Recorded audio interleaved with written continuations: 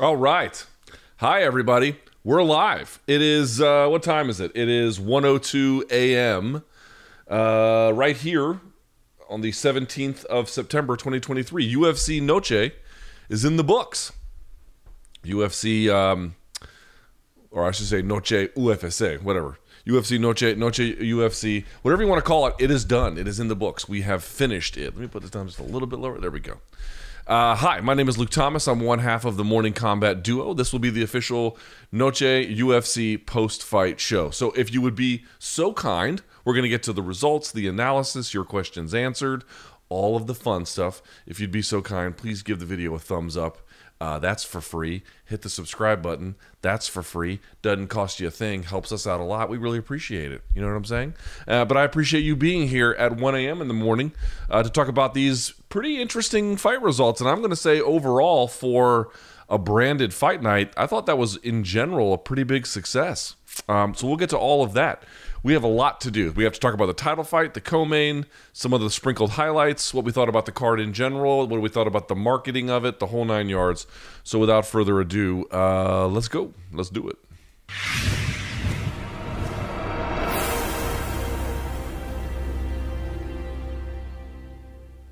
And we're back. All right. There we have it. As I mentioned, thank you for joining me. I have a tweet up right now, but if you want to get a question and you put up, you can respond to it there, and then we'll talk about it through the whole thing. Let's see.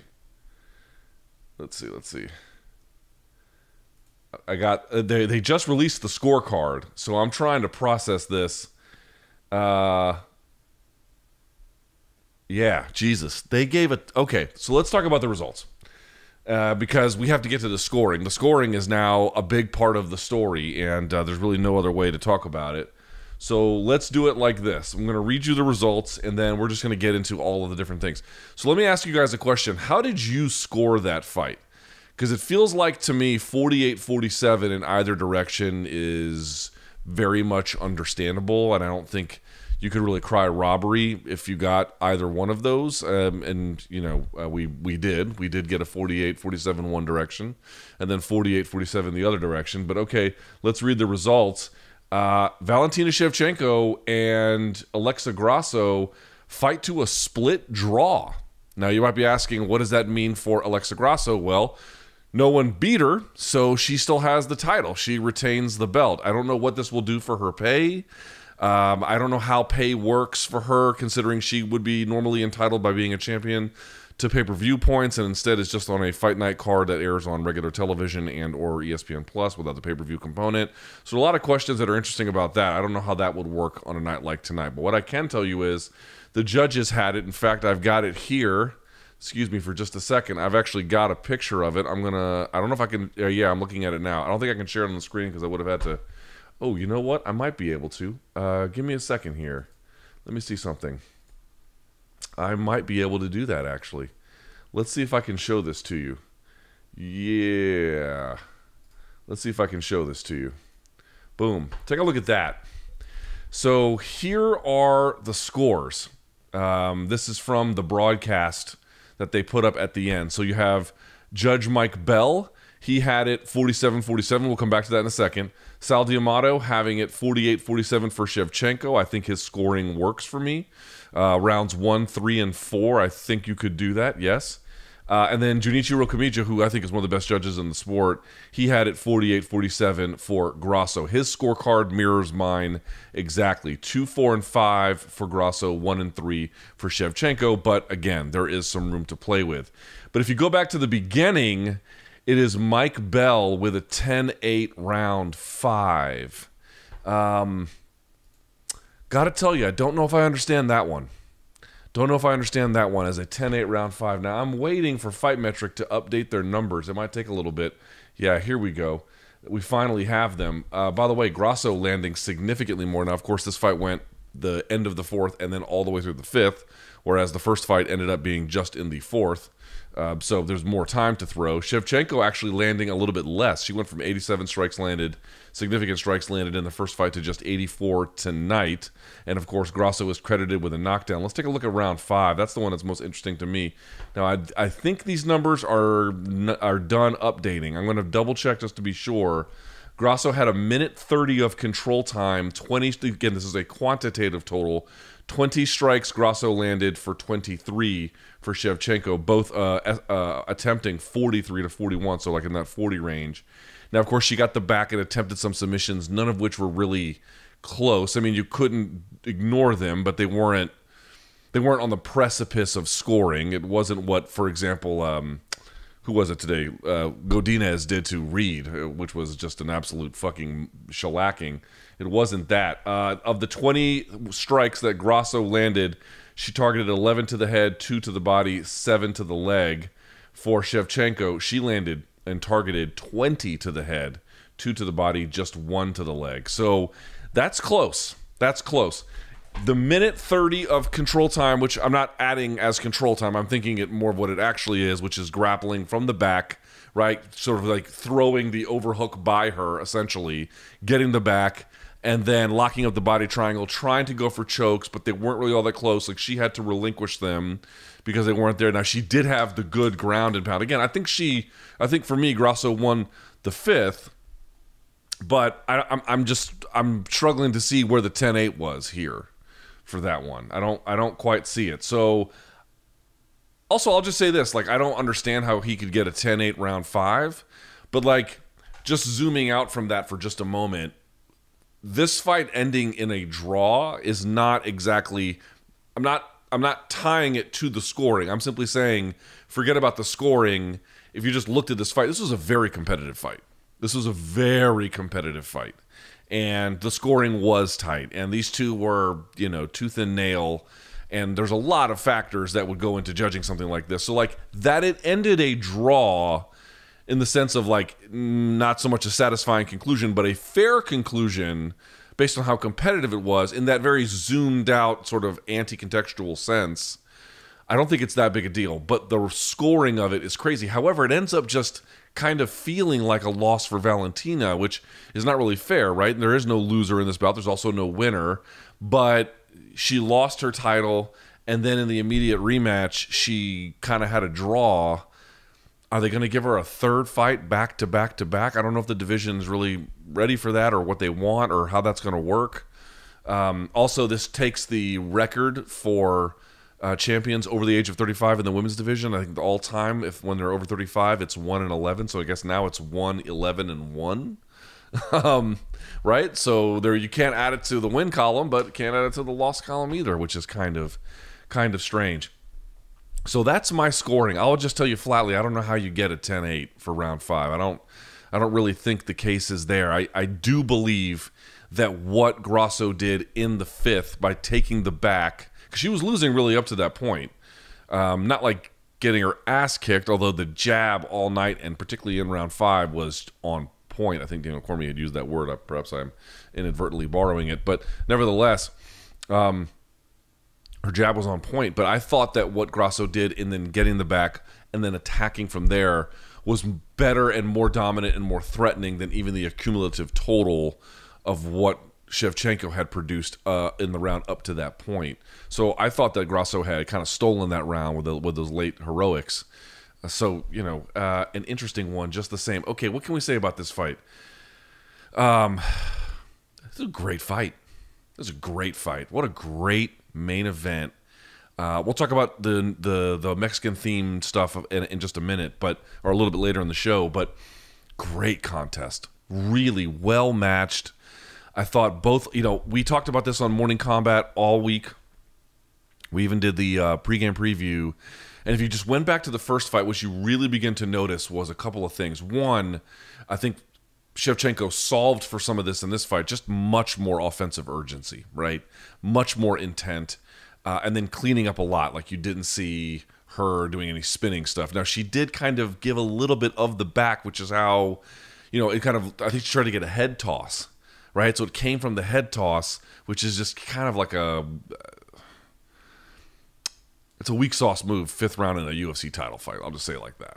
You know, she's obviously a decorated champion. I'm just a fucking nobody, but I think a head and arm throw, 5th round in a title. I mean, it cost her the win, basically. Like, that's how weak sauce it is. It cost her the win.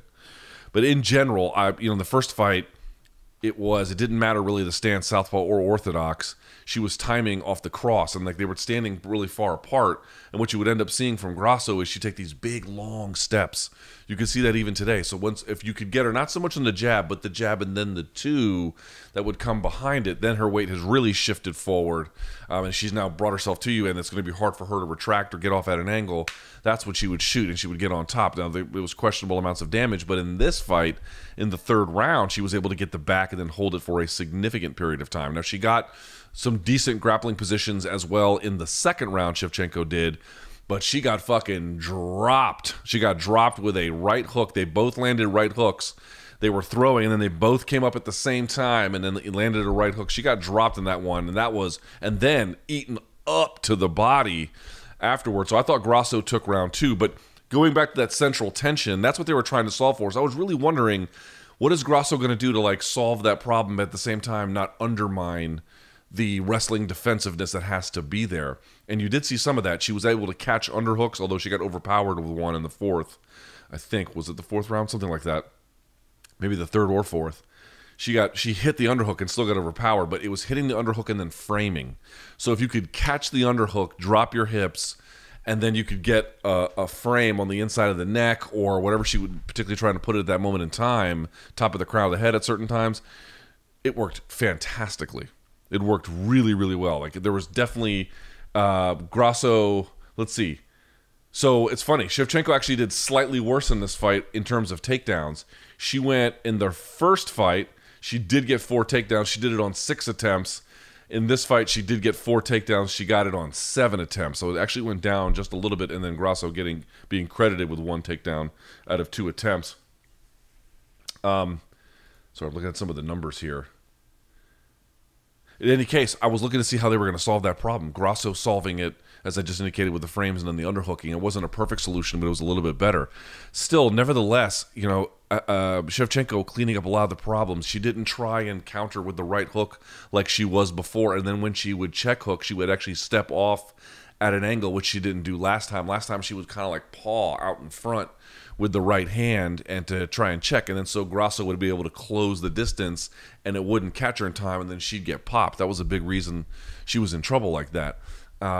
So I was really curious to see what happened. I did not think Grasso had as quite a good of an answers on those questions as I thought she might have. She definitely showed some improvement with the defensive wrestling. Again, just one difference in terms of attempted versus the last one that went in her favor as a defensive score, but which is really no such thing. But you know what I'm trying to say here, like numerical totals.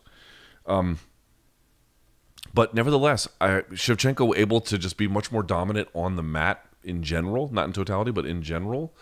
I thought that was still a big feature of this. And what really saved, honestly, this one kind of surprised me. Like last time when you see Grasso land, she lands, and it has an effect, don't get me wrong, but I will tell you, like, Shevchenko being like physically sturdy in the wrestling department, that's not surprising. We've known she's like a physical powerhouse for some time, especially obviously at 125, because obviously she's fought at 135. But dude, Grasso looked like she was landing with much more authority. As I mentioned, they both came up at the same spot. They both left their head, like they dipped down to land and then came up at the same time.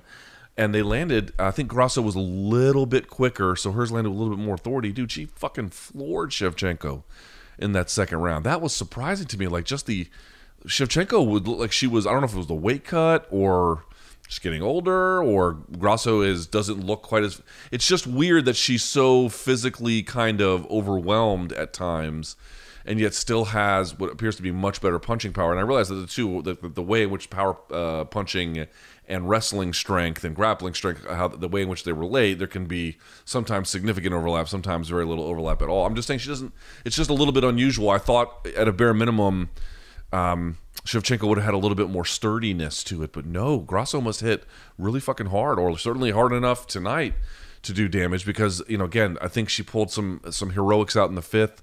Second round, I think, was going well enough, but obviously sealing it. Oh, no, sorry.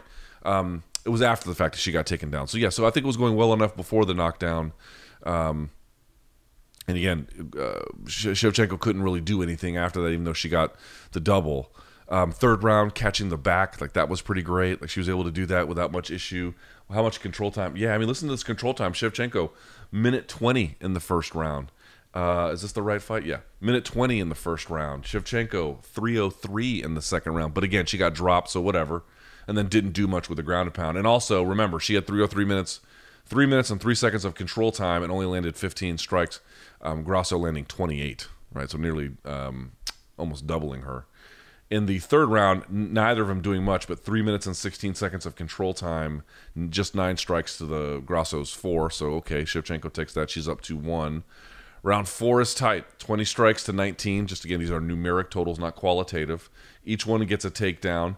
Shevchenko, a little bit more control time, but not significant, less than a minute.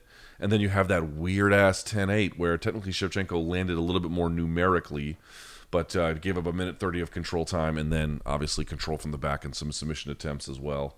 She's credited with a submission attempt there. Shevchenko credited with a submission attempt in round 3, but Grasso getting the reversal. That's the story of that fight, man. They are extremely, extremely well matched. Shevchenko just took away the spinning stuff for the most part. Again, the head toss is a little bit of a sort of in-between category. Not pawing with the way she would with her right hook. I thought, as they mentioned in the 5th round, kind of lighter on her feet, kind of staying a little bit further at range. You could hear the corner work that she had. Stay away from her, stay away from her. Keep distance, keep distance. Because obviously, that threatening forward-pushing boxing that Grasso has, especially with the way the punches were landing, Jesus, it had a huge effect on her. It had a huge effect on her. Now, maybe I'm missing something. I'm not sure what MMA Twitter is saying about a 10-8 round 5. I'm really curious to see what you guys think about it. I don't get it. I don't get the 10-8 round 5. I really don't. I think people are reaching for it. I don't know what it would be. I don't know what that argument would be.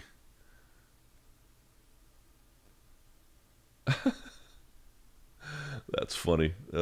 Someone wrote a funny little comment here. I don't get it, folks. I don't get that one at all. So the question is, will they do a rematch, or I should say a trilogy? I don't think they'll do an automatic one, and it leaves a little bit of some undesirability about how this was supposed to set up a future narrative for any kind of potential title fight, whether it's Manon Fiorot, whether it's Aaron Blanchfield. I don't really know how that's going to go. I don't really know what the story is there. They can make either of those. They're still all great fights. It's not like they're all of a sudden bad fights. Like, I want to be clear about this. Both ladies come out of this fight tonight looking great, I thought. Shevchenko showing a absolute undeniable competitive fire. Grasso, I think, meeting it right when the moment called for it the most. I mean, these are very, very skilled competitors. These are decorated competitors by no accident. The whole 9, but obviously you would have wanted for some kind of either triumphant moment for Grasso to really seal this changing of the guard, or you would want Shevchenko to be able to reclaim it with at least some kind of a fair authority. By the way, blaming the she's like, it's kind of like a Mex. I don't know what her words were exactly, Shevchenko, but it was something to the effect of, it's kind of like a Mexican night here. The crowd was like, boo. They didn't like that shit at all. I mean, it happens all the time in boxing. I don't know why that's like the craziest thing to suggest, but I don't know why Mike Bell scored it a 10-8 round 5. We don't, and of course the commission's not going to tell us, and so we were just left to speculate on what that could be. I just feel like that's a really fucked up scorecard, at least a fucked up scorecard as it pertains to that round. The rest of it's fine. He had rounds 1 and 3 and 4 for Shevchenko. Yeah, fine. I don't think that's really a problem at all. I didn't have it that way, but I don't think that's any bit of a problem. I will say, for as much as the scoring might have been weird in this one, I do think that the take home from all of this should be like just how much this division has developed. I mean, this division's reputation a year or two ago was that it was the division of like plumbers and Uber drivers who were just part-time fighters. And yeah, Shevchenko might have been good. I'm not endorsing this worldview. I'm merely articulating it. And, Shevchenko she's good, but she's just beating up on a division that just exists between two good ones. At the time, 135 was a lot better. Not so much a year ago, but, sort of like post-Ronda, it was still doing pretty well. And then, she comes along and she's beating people that I think a lot of the audience didn't. They respected Shevchenko for her abilities, but not that they thought that she was beating up on the world's toughest division. The maturation of talent in this division, 125 has dramatically improved. This rivalry is extremely interesting in that way. We thought that Shevchenko for the longest was going to be able to like only get beaten by Father Time. I do think that probably plays some kind of role here as well, but she's being technically pushed out as well. It's not like you're looking at like a clearly lesser physical version of her. Again, the punch resistance is kind of an interesting one. I don't know exactly what to attribute that to. Grasso might just be a dynamic puncher in ways that seem somewhat surprising, but I would otherwise attribute Shevchenko's I would otherwise describe her attributes as still not quite in prime, but quite she's quite still with it. But the rest of the division has just climbed up to that level to join her. That's how you can tell. It wasn't like she was like, oh, you're looking at some cheap facsimile of what she once was, right? Oh, yeah, you're just looking at a clearly degraded version, like some washed up boxer who's still got enough, of a name to fill a decent arena in their hometown, and then, maybe win a round or two in some kind of 10-round contest. But that's not what that's not what it is, dude. These fucking ladies have gotten way better. Let me pull up 125 here if I can, the rankings for just a second. I don't know what this is going to do. It's not going to move them, obviously. At 125, you got Grasso sitting there. Let's go pound for pound, excuse me. Grasso's your champ. Then you have Shevchenko. Blanchfield sitting at 2. Fiorot, who didn't wow me in her last contest, but is certainly a good fighter, sitting at tied for 2. And then 4 is Tyla Santos, who I think proved against Blanchfield that she's still a force to be reckoned with. Chukagian sitting at 5. They are trying to push some of the older names out who had their chances against Shevchenko and kind of fell short. Andrade, I think, is on hard times. Lauren Murphy is in that space as well. Obviously, she's an older athlete. But then you got 8, Macy Barber, Viviana Araujo Araujo. Sorry, I don't speak Portuguese. At 10, Amanda Ribas, still kind of roaming around there at 11.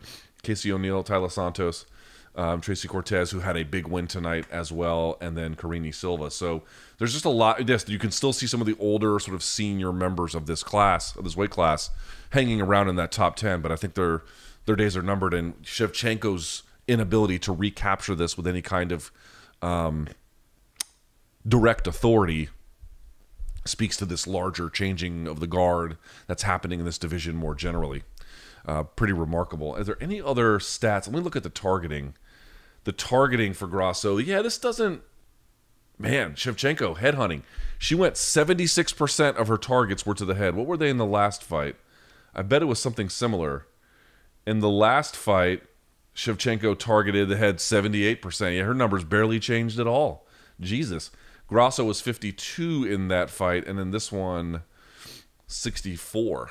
So she actually went to the head a little bit more as well. They were both headhunting a little bit. But Shevchenko didn't wildly change her offense. She took away the deficiencies of things that like more readily cost her.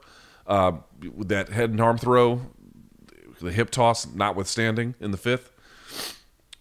She cleaned up some of the stuff that cost her this time, and then was much more mindful about distance, but didn't change a huge amount. Didn't change this vast degree of what she was applying here. This wasn't Amanda Nunes completely changing stances to go and find some way to figure out how she was going to get around the dipping jab of Juliana Pena. No, it was none of that. She just kind of stuck to what she was good at, tightened up some of the screws, and then put in basically the same game plan and got a lot of the same targeting, a lot of the same numbers, better top control results in terms of time, but ultimately insufficient for getting a win, however you want to describe the scoring in the 5th there for Judge Mike Bell. And I think for Grasso, as I mentioned, catching the underhooking, the framing, Didn't have so much of an answer for closing the distance, but at times was able to get Shevchenko to go into combination work with her, and then she was able to punch with her. And then when she did, popped her. And then, again, I don't know if it's a punch resistance issue or Grasso is just kind of a dynamic puncher that we didn't really fully realize, or certainly I didn't fully realize. Either way, it paid a big difference. Also, goddamn, Grasso's ability to find late heroics when she needs them is pretty remarkable. And if you make one error with her when you're tied up, right? Because it was the spinning kick the first time, and then she just climbs on the back and then ultimately gets the over the jaw rear naked choke in the first one. And this one, the hip toss, she just gets basically Grasso hits a throw by, basically, not quite, but hits a throw by, and then is able to take the back from there. Her ability to weaponize the back instantly is extremely good. She is quite gifted at that, and it obviously has massive consequences that she's able to do that. So I don't really know. I would like to see Blanchfield get it. I think Blanchfield is a much more interesting test for Grasso, and frankly, that's a tougher, rougher fight, which I think might be a little bit cooler to see, if I can be candid with you. But I honestly just don't know which way the UFC is going to go with this one. I really don't. This one was a little bit like, what do we do now? You move the chains, but there's no obvious direction in the way in which they're talking about it, or which we had kind of hoped, I should say, would be there by now. All right. Let's see, how long have I been going? 31 minutes. Yeah, let's take a look at some of the other fights on this card. This was not a pay-per-view, although I will say this was the biggest fight night has felt in a really long time. I do want to talk about some of the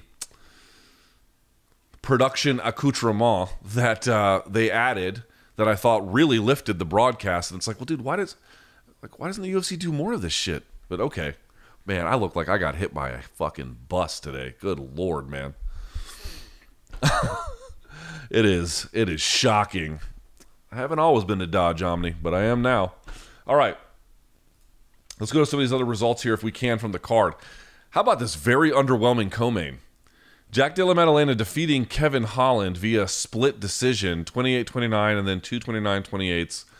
I thought Della Maddalena, I'm going to call him JDM because I don't want to keep saying his name. It sounds like I'm saying, oh, Black Betty Bam Balam the whole time. I thought that he won it. I thought that he pretty cleanly won it. I thought he won the first and the second, and that Holland was a little bit busier in the third to get it done. But this fight was underwhelming to me. I thought it started out... I actually liked the first round. I thought the first round was pretty great, pretty competitive. I got to tell you, what JDM did in this fight, I'm seeing it more and more from a lot of strikers. And if you haven't been watching MMA for all that long, you might not fully appreciate this. Guys, strikers having both good offense and good defense by the way in which they shell and the way in which they roll or whatever, and the way in which they use their feet both for distance management as well as evasive footwork. You're seeing more and more evidence of that, and of guys who can do that effectively for winning strategies in the UFC. Jack Della Maddalena obviously is one of those. Now, Christos Giagos would not be a good example of that, but I thought Kyle Nelson winning, we'll talk about him a little bit later, I thought was a good example of something like that. You're seeing a lot more strikers with sturdy defense, good offense, who are selective about their shots. They are selective about the amount of offense. They fight much more disciplined, and they use their feet effectively to both maintain range, disengage when needed, and then certainly move their opponent, either pulling them into traps or just using evasive footwork to get out of the way. Della Maddalena, again, I'm going to say JDM. JDM was just much better about that. Kevin Holland, to me in this fight, I have a lot of respect for his ability. I have a lot of respect for his willingness to take fights on short notice. It's not that I thought, I got a good look at someone here tonight who I thought was, performing at their best. I just thought it was a guy performing. And they, when you perform regularly, people think that it can, that regularity ultimately heightens your ability to do better. But the most active guys historically, I don't think hardly any of them ever get title shots. Cerrone did and got crushed in it, when he fought Rafael dos Anjos. This that cowboy style of taking fights. Now there might be a real career logic to it, which is you might actually surmise that your best way long-term of getting the most amount of money is not being able to beat all the rest of the guys in your field, but by fighting exciting, staying active, the UFC rewarding that, getting bonuses, that sort of thing. Like, you might actually feel like you can make more money that way, and I would understand that. I don't take issue with it on that. But what you cannot argue is that kind of regularity is best for peak function. It might be good on certain times. There can be certain waves of momentum you can ride. That's true. But in general, against the very best guys, that style of that frequency of fighting doesn't really do you a whole lot of good. And in this fight, I felt like, number one, he couldn't really break the defensive shield, that the guard that JDM was using. He wanted to be long range. He looked much bigger in terms of the frame than JDM, but it looked to me like if the guy is catching everything and blocking everything and rolling with it, right? You got to peel it. Remember what Sean Strickland was doing to Izzy? How he caught him with that right? He peels the guard and then punches with the other one. He wanted to keep him long, and I thought some of the front kicking was pretty great, actually. I thought that was pretty interesting. But he didn't have a great ability to... He was the one being backed up, which was a problem. I thought he needed to be the one doing the backing up, and then, dude, guard manipulation. You got to peel. Again, I'm just a dude on the internet. These are pro fighters, but in a way in which... You watch that fight, you're like, was that ultimately the best strategy? It felt to me like he was kind of feeling it out, and he got kind of going by the third, but by the third round, it felt to me, personally speaking, your mileage may vary, it felt to me like a sparring round. Round 3, not the entire fight, but certainly round 3, to me, just felt, I don't know, man, like, I don't know what we were doing there. I just didn't really enjoy it all that much. They were just kind of touching... Holland couldn't quite break through. JDM didn't quite answer in the third. Now, he was answering him in the first and the second, doubling up on some of those left hooks. I thought that was pretty great. And some of that getting through. But not the most exciting affair. However, for JDM, this, to me, I think said a lot of good things. One, Kevin Holland is a quality opponent, even when I didn't think you got the best from him tonight. But nevertheless, he is talented. He hits very hard. And... JDM being able to kind of just navigate all of that by keeping most of the fight at his range, and then most of the time landing when he had clearly better positioning, I thought was a really good sign. Like, not taking as much damage as he did before, being selective but effective with his strikes, and then diagnosing what he was getting. People at MMA apparently don't want to work... Kevin Holland was using the Philly shell, right? So Philly shell, you're going to get in a bladed stance. You're going to try and catch everything here, and then the other hand's going to be up here. So you can kind of roll and the punches kind of bounce off, or you catch it here. Sean Strickland was doing a version of that, but instead of being bladed, he was much more square. We've been over this a million times. I have a breakdown on my personal YouTube channel about the whole thing. For folks who may not know, on the Philly shell, what you would want to do is you want to go to the open side. What's the open side? It's the shoulder with the hand that's down.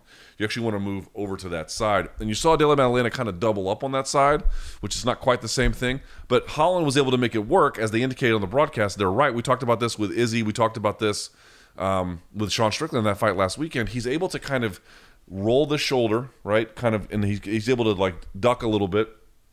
He catches everything up here, right? And then he leans. He leans really, really, really far back. It works in MMA if the guy is trying to chase you, you're already at long range, that octagon is way more open, your footwork doesn't need to be quite as clean. You can just kind of back up, sometimes even in straight lines, and if you can lean enough, you can get out of the way. But the problem is, like in a boxing ring, for example, that wouldn't work for shit. You'd get backed up very quickly into that. Then they would go around to that open side and absolutely annihilate you from there. There's so many punches. If you can work an angle on someone using the Philly shell to the open side, I mean, you'll destroy them.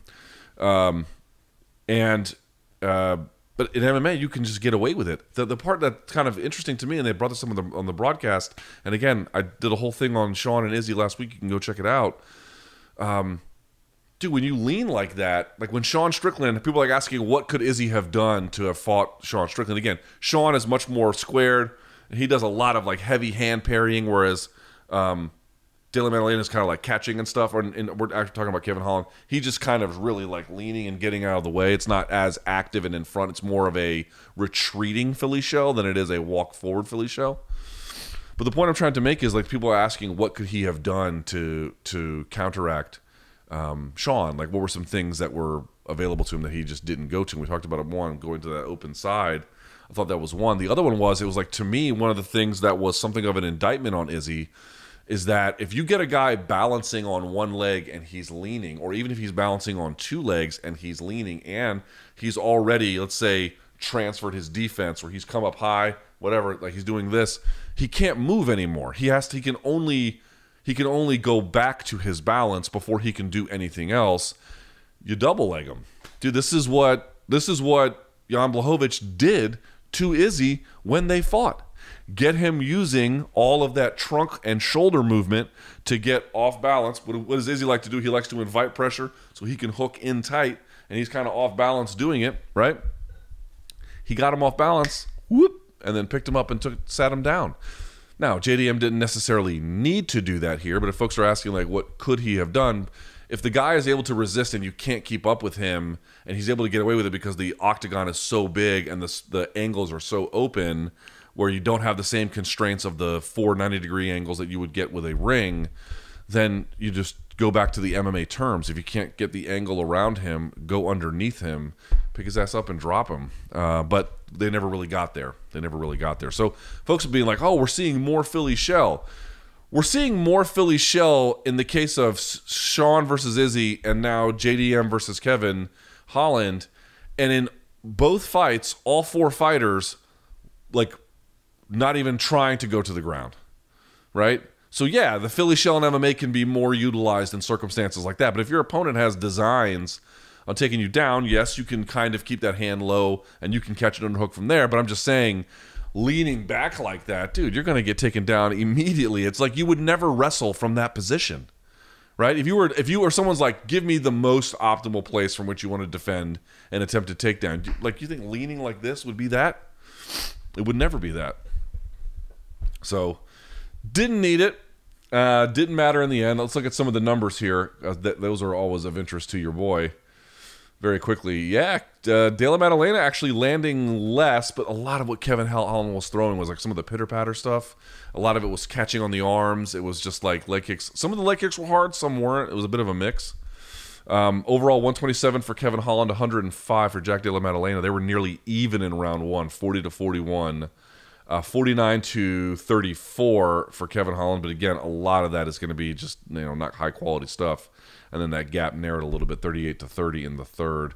Their targeting is fairly similar. Kevin Holland 46-43 to the head, Kevin Holland 25-34 to the body, and then 27-21 for the leg. Now, there's not much of a story there, except I thought De La Maddalena just much more disciplined, careful, selective, not fighting, or I should say not striking on Kevin Holland's terms, right? Kevin Holland's like knocking at the door consistently. He's not really going then.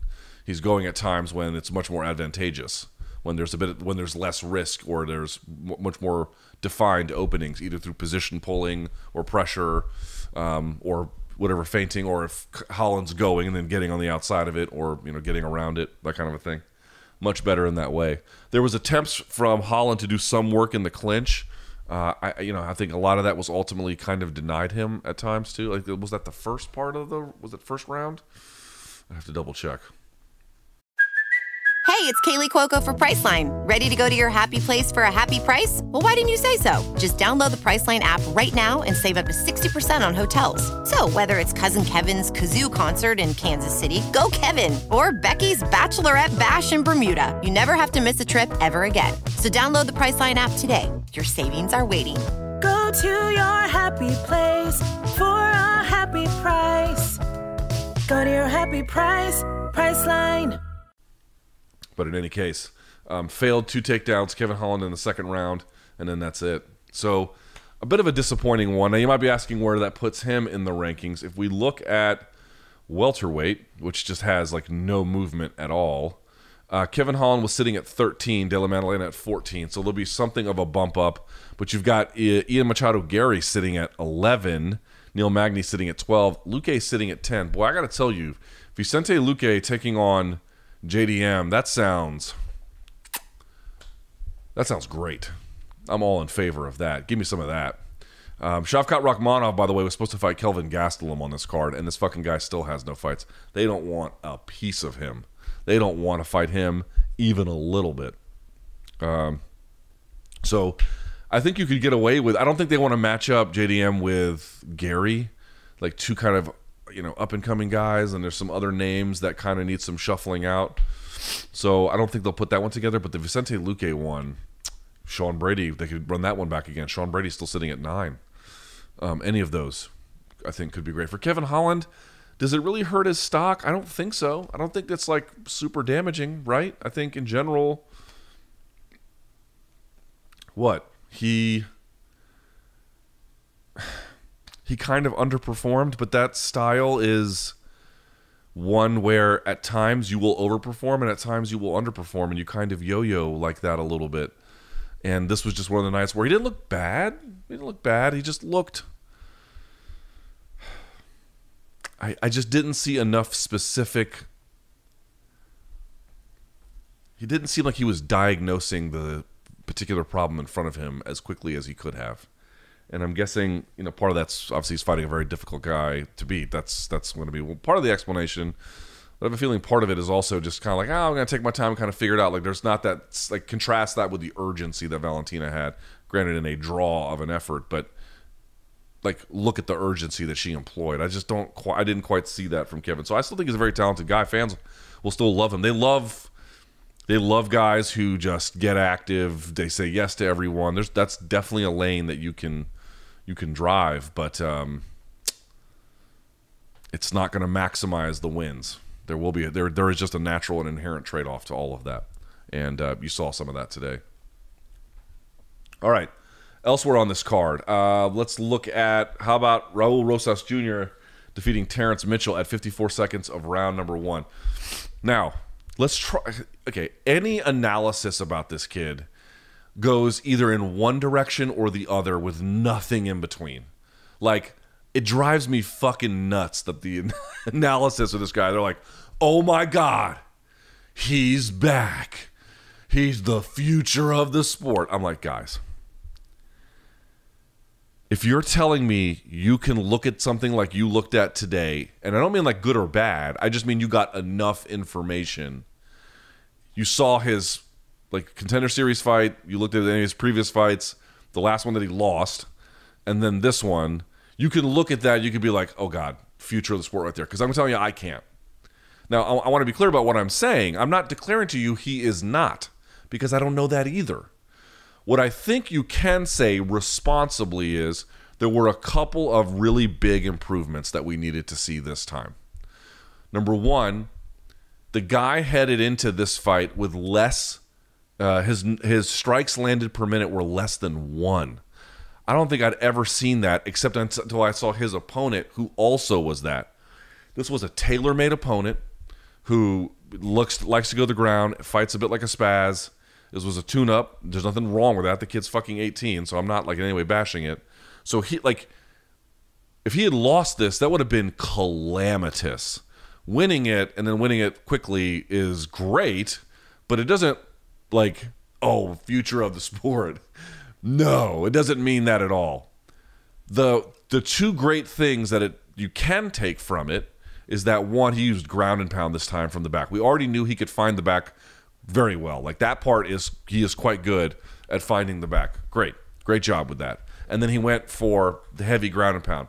Much better. Loved every part of that. I was like, okay, great. It was a little bit wild. It was a little bit reckless, but it was effective, and it was so much better than just constantly swimming and hand fighting from the back and trying to get chokes and everything. It just way better. So that was great. He dropped the kid on the feet. Now, he was getting hit a little bit early, and he was swinging wild as shit. And the guy was wide open coming right at him, so he landed a good shot and dropped him. So that part was better, too. He was starting to use his hands. So what I think you can say is, okay, he is now employing a much wider arsenal of weapons to get the job done, and is showing in certain cases great aptitude. Anything attached to work from the back, he's going to excel at. That part seems very clear. And on the feet, I don't think you can infer much for an opponent who doesn't have great striking and, was a tailor-made guy they brought in to fight him, basically. But nevertheless, he got the job done even if it was wild. So what you should say is the opening up of the weapons, much better. It was wild and unrefined, but I think turning that corner is important to build the next set of things. Like this is now clearly headed in a much healthier, a formidable direction. But what you need to look for is not like some fucking beast who's just out here, he's fighting like crazy. The guy was like a minus 700 favorite heading out there tonight. He was supposed to win, and he did. So he did his job. But what you want to look for, and before I'll ever be ready to be like, this future of the sport shit, he has to methodically win, right? He has to beat someone of significance, and he has to do it methodically, right? Not just raging into a guy, which...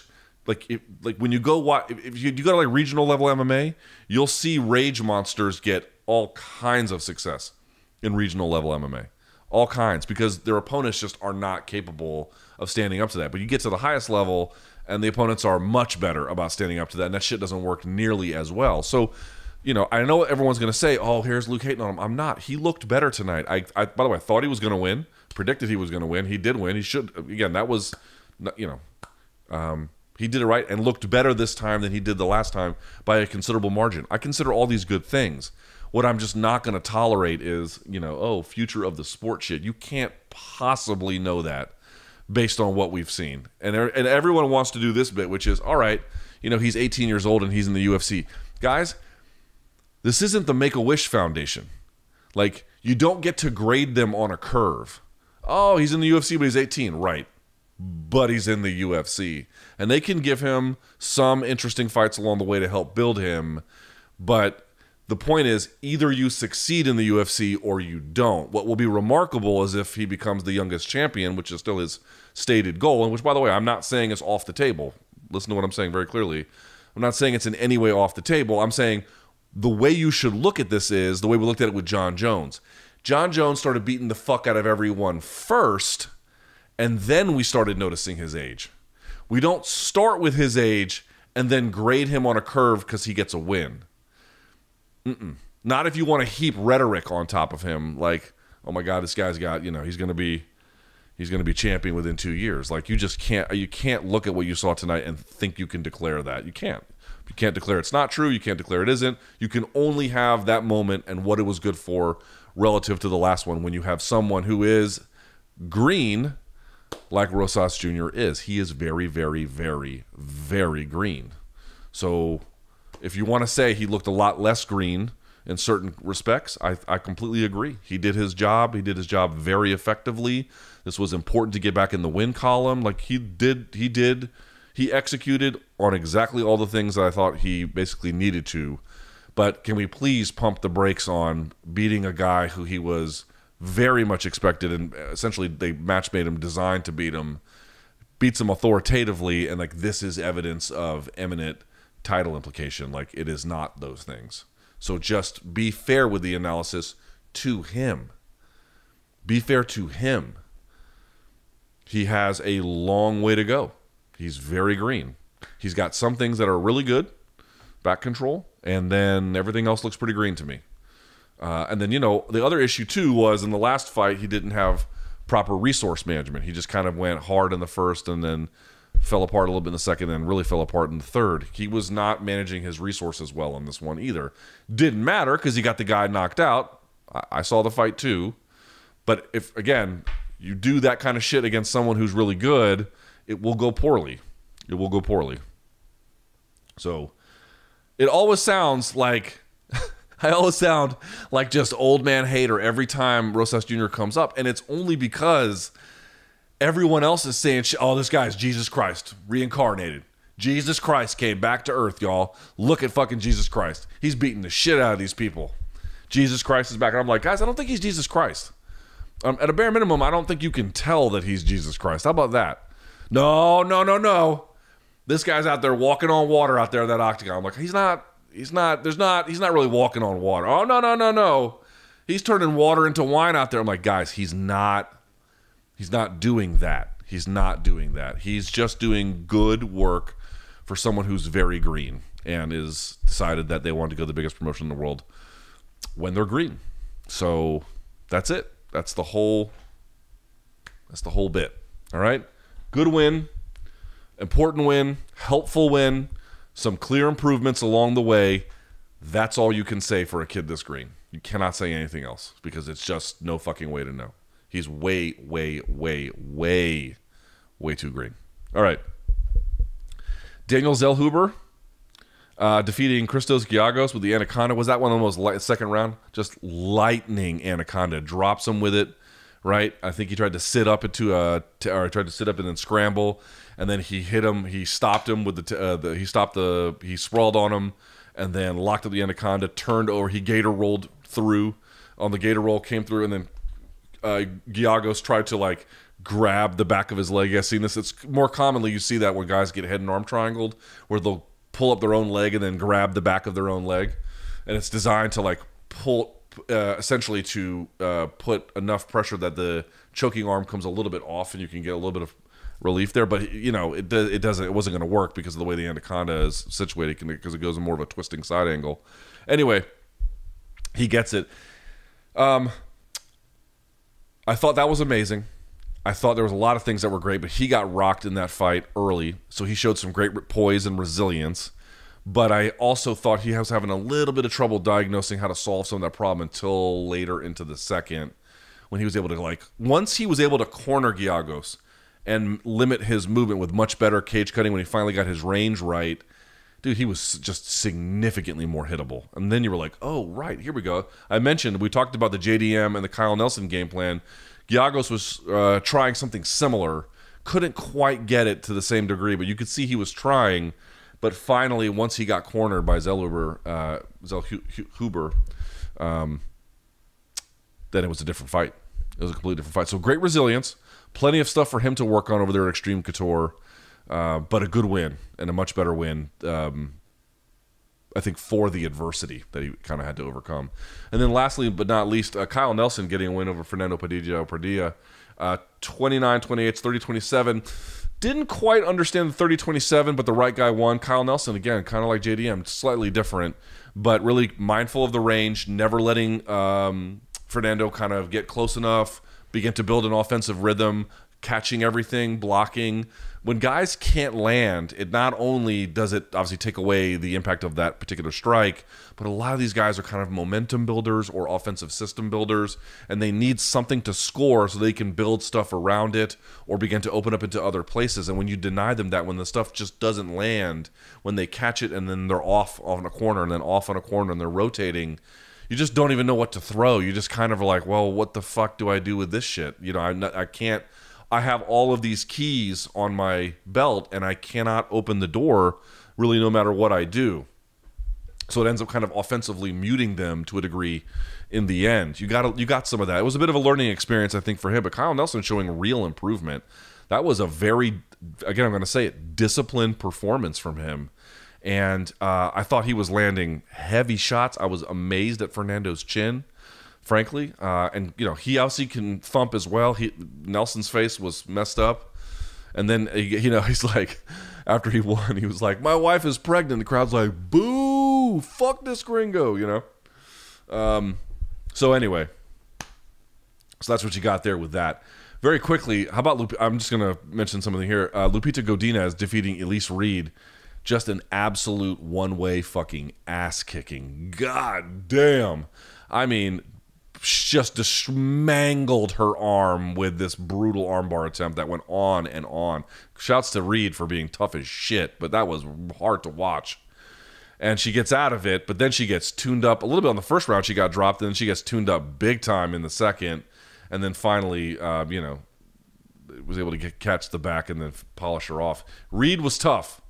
She was trying her best, but good Lord, that was high amplitude throws. you name it. Godinez did whatever she wanted. Roman Kopylov beating Josh Fremd with a punch to the body. That was fucking great. I'll have more on that a little bit later. You had another no contest with a controversial stoppage between Chairez and Lacerda. We'll talk about that on regular MK. Tracy Cortez getting back to the win column on this one. Jasdovicius just not moving her head. Fading a little bit Cortez in the second, but then answering the call a little bit in the third, storming back, doing enough to stay out of bad grappling positions, and then launch her own offense thereafter. And then the opening bout was just a kind of there was one of the scorecards that was 30-24. It's like, dude, if you lose 30-24, you have to go to that person's like house and mow their yard or something. That's really, really bad, you know. Before I get to these questions, let me talk, if I can, about from this card, the UFC Noche thing, the Noche UFC, Noche UFC. I thought it was great. I wasn't sure how it was going to go. You know, I mean, basically what they did for you tonight was they gave you what it's like when a big Mexican headliner fights on this day in Las Vegas in boxing.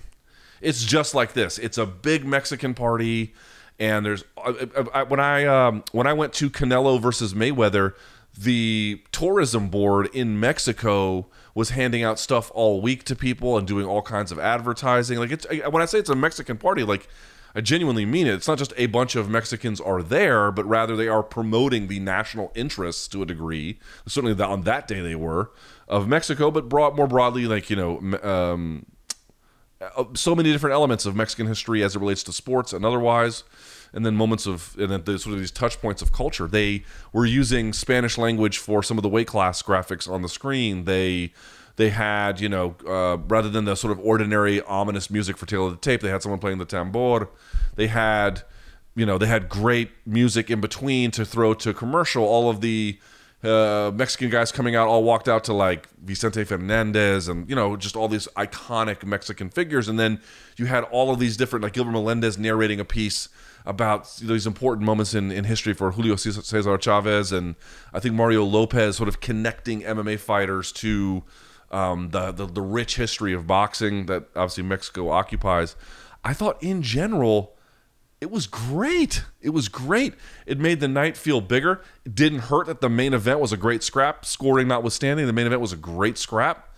The crowd was, I'm telling you, I've seen Canelo fight so many times that you get jaded by it. You know, and if you ever saw like Cotto fight in the Garden for the Puerto Ricans showing up for him, you get something similar from that. But dude, I've seen these Mexican fans on non-Canelo weekends in Vegas. Dude, this is what it's like. Like they're like the most rock-ribbed fight fans maybe on the planet. They show up big time for their own, and they obviously now have a crop of talent that they can really believe in MMA.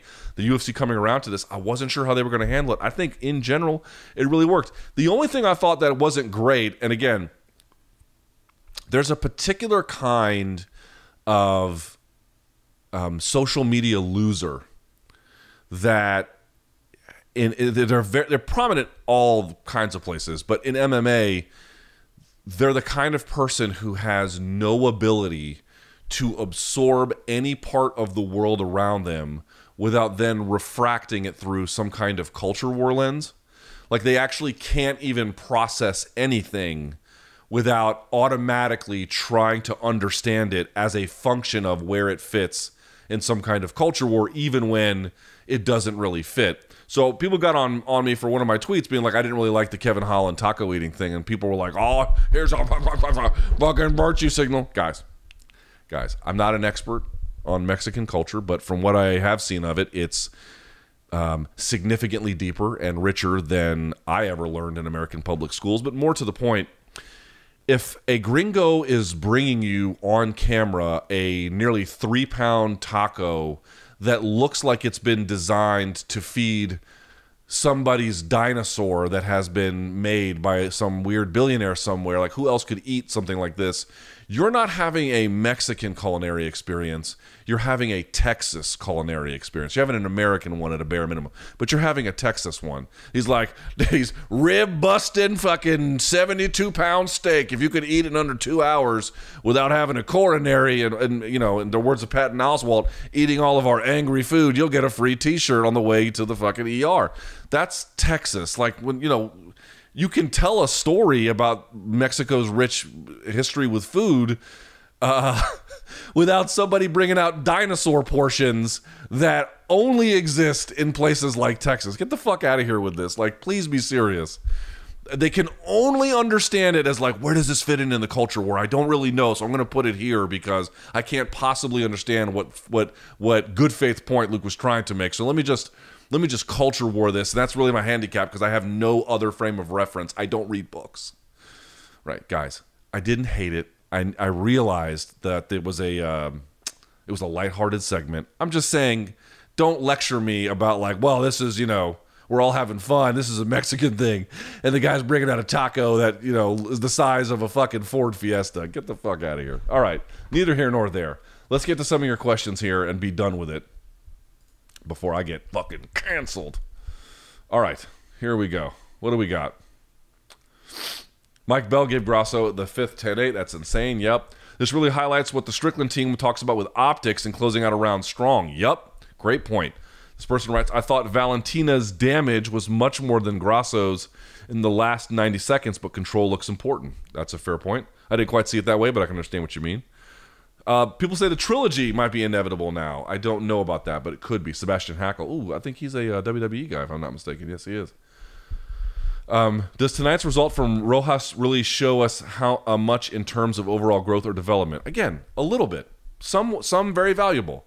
But we're still way over here. Before we're not even close to a place where we can have like bigger conversations. We're still way over here. Should Joe Martinez have been the announcer instead of Bruce Buffer? So that would have been nice because Joe would have done a great job. But I think, was he calling? There was a Top Rank had a Mexican Independence Day card as well. I don't know if he was calling that, but I know he does work for them too.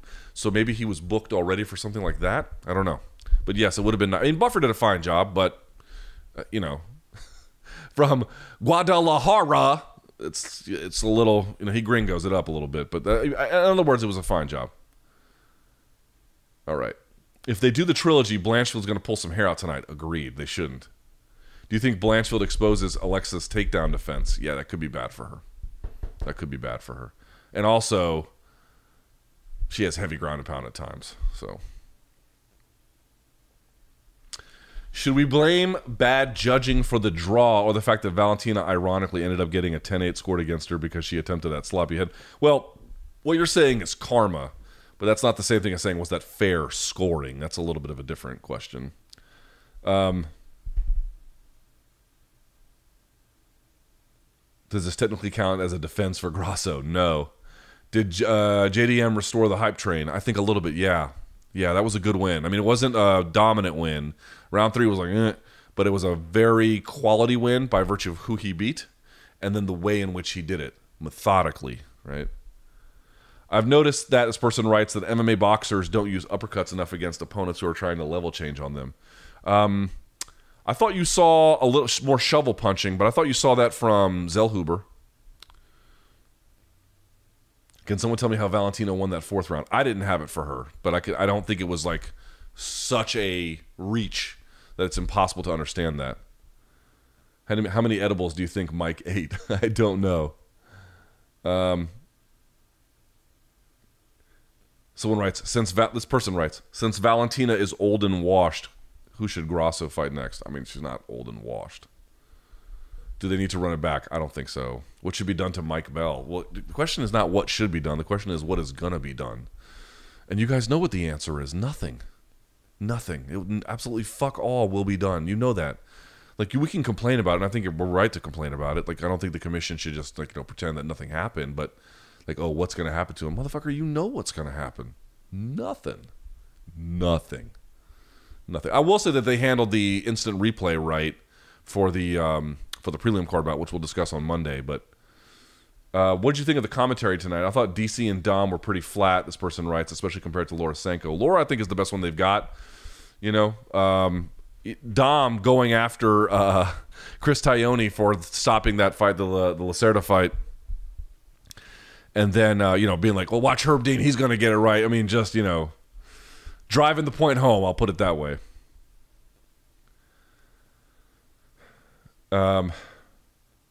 What's Mike Bell? Yeah, so many questions about the 10-8. Mike Bell needs to be investigated. Not investigated, just, it just didn't go right. He just did a poor job. I don't know how else to say it. Like, it's just,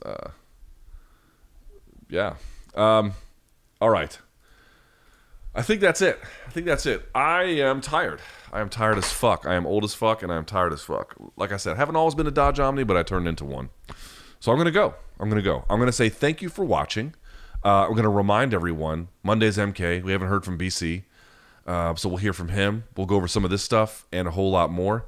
Thank you guys so much for watching. Thank you for being here with me.